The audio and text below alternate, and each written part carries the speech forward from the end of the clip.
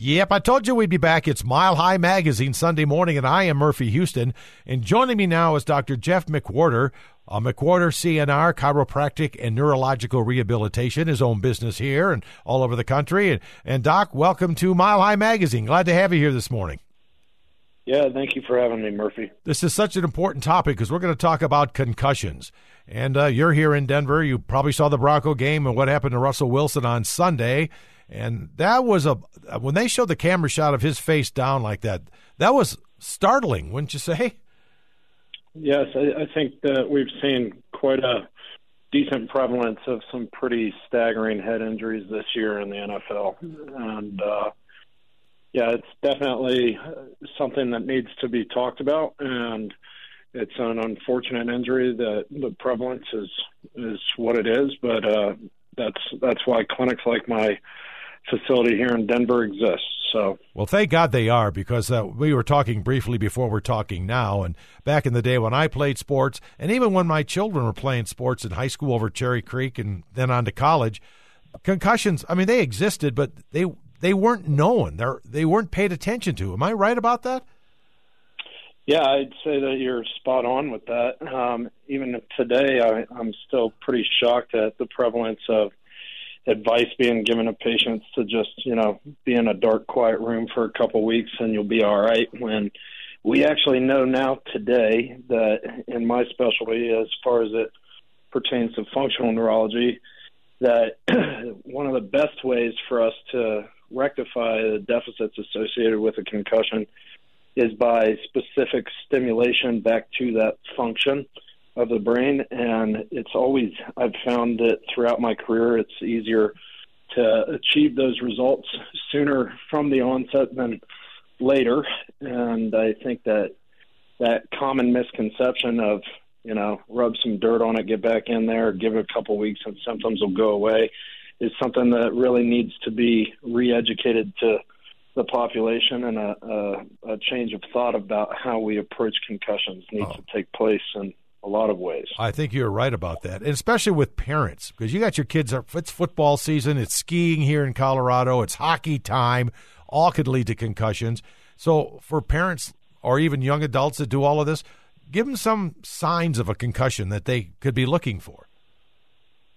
Well, so there's the typical signs, which are going to be things like headache, dizziness, sensitivity to light, nausea, vomiting in some severe cases, sensitivity to sounds.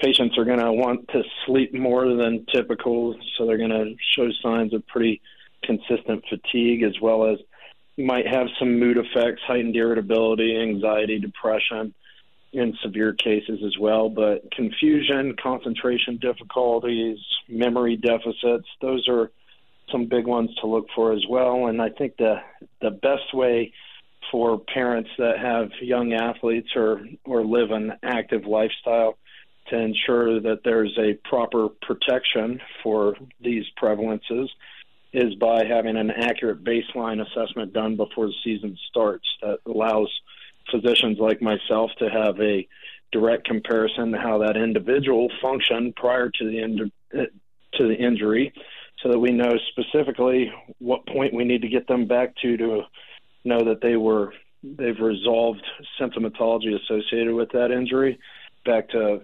pre-impact status.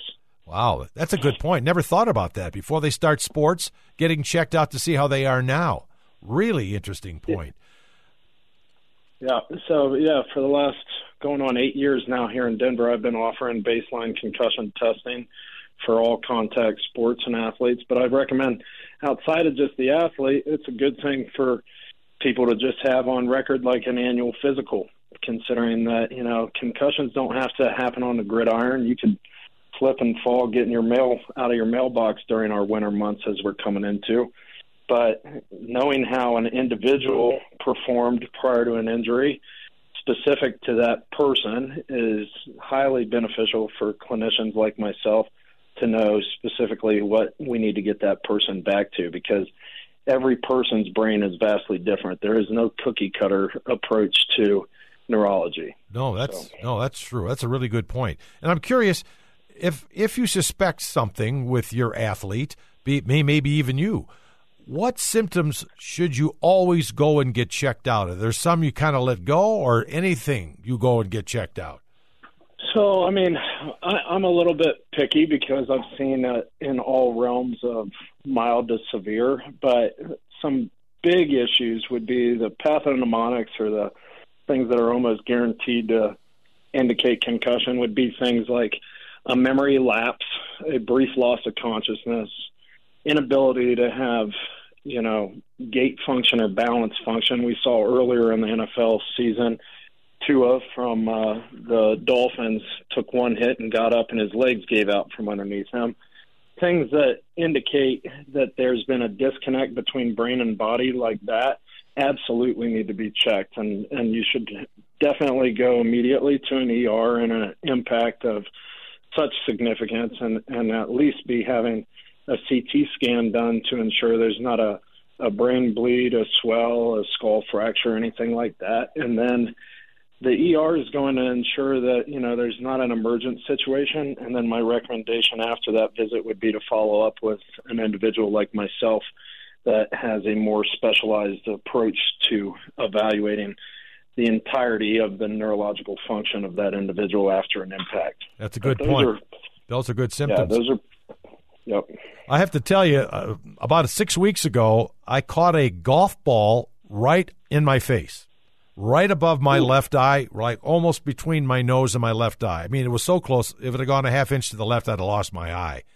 So, and I was out for a little bit, got up, and I was just bleeding all over. You know how the face wounds are. And I felt fine. Yep. I mean, I was a little lightheaded, but I felt fine. And I went to an urgent care, and they were smart enough to say, Mr. Houston, with that golf ball hitting you that way, you probably could have a orbital bone problem or a brain bleed. You need to go to an emergency room, which I thought, well, no big deal. But that was great advice, because I did go to the emergency room, and they did do the CAT scans like you just mentioned, and I was good. But the doc said, you got a concussion. And I thought, I can't have. So I took a couple of days, but those symptoms were there. And that's from a golf ball hitting me in the face at about 100 miles an hour. Yeah, it's funny you mentioned that. Actually, myself, what guided me into this work is I've had 6 pretty significant head injuries myself. One of the 6 that I had that resulted in a loss of consciousness was me. Actually, I was standing in a sand trap and took a golf ball to the backside of the head by a shank from another player on the course. So I know exactly how that feels, Murphy.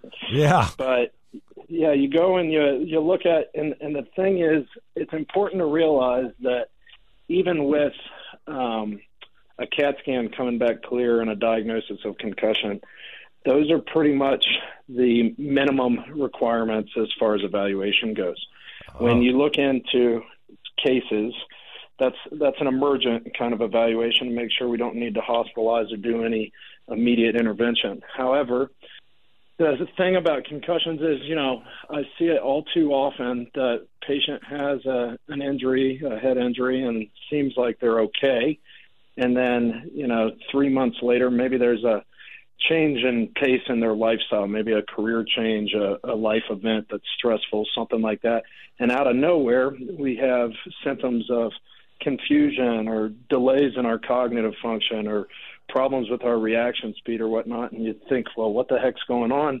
And that is, in fact, some underlying symptomatology from a previous head injury in most cases. So, Again, the CT is a great way for us to make sure that immediate safety is not jeopardized for the patient, but following up with somebody that does an in-depth neurological assessment of your function or how the brain's working after an injury is something that I strongly recommend as well. Well, that's a good idea. But maybe I can use that as an excuse if my golf game goes bad, that it's probably a relapse? Yeah, absolutely. I think that's a viable excuse for you, Murph. Thanks, Doc. I'm going to use that one. We're talking with Dr. Jeff McWhorter from McWhorter CNR, Chiropractic and Neurological Rehabilitation. And here's one for you, Doc. I've been thinking about it because you know how Russell Wilson's going to be. You know how pro football players are, athletes. How important is it for a patient to really heal completely instead of saying, I feel great, I need to get back in the game a week later? So what is the rule on that? Well, the biggest thing is, and I get this question a lot, as to would I let my kids play contact sports? And the thing is, yes, I would, but it's all, to your point, it's not the primary impact that's the scariest part. It's the secondary impact syndrome. So if you return back to a contact sport or an activity that's susceptible for a consecutive head injury prior to healing of that damaged tissue taking place to its fullest, then we have much more risk of more severe complications taking place. So my stance has always been, if we're going to play contact sports, it's highly imperative that that individual is able to achieve pre-injury function status prior to getting back into a situation where he or she may be subjected to another head injury. And so I think that as it pertains to that, the highest importance is making sure that before someone like Russ gets back on the field or whatnot, that he is comparatively identical to how he functioned prior to this most recent head injury. Otherwise, essentially, we are putting that individual at a greater risk for further complications at a consecutive impact taking place. And I'm curious, Doc, about concussions again, because that's the big topic here. Are there any new techniques to help people get through concussions? Is it probably still the same way it's always been?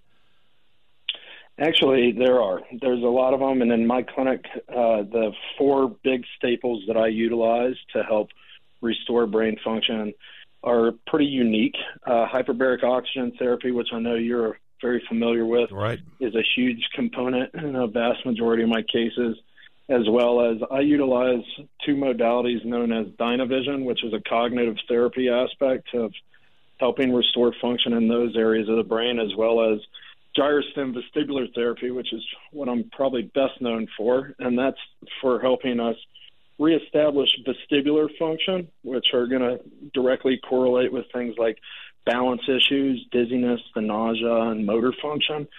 And then lastly, I utilize neurofeedback to address the emotional components, the psychosomatic components of the head injury, as well as how brain communication's taking place throughout the neurology.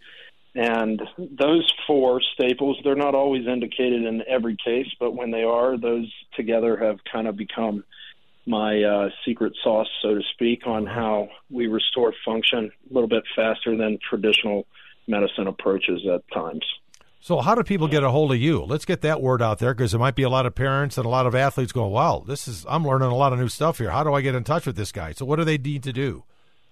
Yeah, absolutely. And I'm always available to do a phone consult with potential new patients before they schedule as well. But the best way to get a hold of me is contact my main office here in Centennial. I can be reached at 720-717-4748.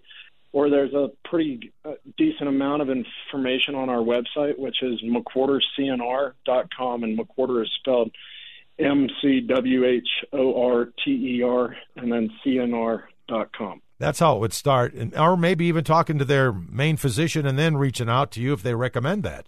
Doesn't it usually start with your main physician? So in a lot of cases, yes. I co-manage with a vast number of practitioners and GPs here in Denver.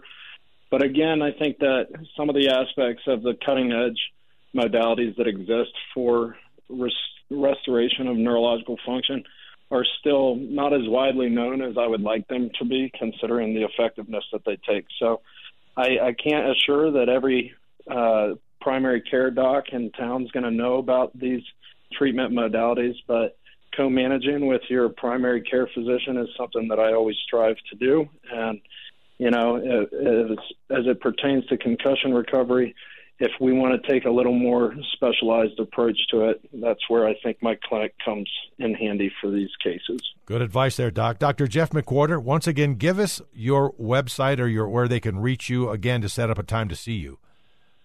Yeah, so our website is McWhorterCNR.com, and that spelling is McWhorterCNR.com. And then the best way to reach me directly and quickly is by phone at my office, and that's 720-717-4748. And feel free to just ask to speak to me, and my staff will schedule us a phone consult if we'd like to speak before getting on our books. I'm always happy to answer potential patient questions via the phone as well. Good news there, Doc. Thanks so much for coming on Mile High Magazine today, and thanks for the great information about concussions. It was wonderful. Thank you for that. Yeah, thank you for having me, Murphy. You bet. And thank you guys for listening. It's Mile High Magazine, and we will talk to you next weekend.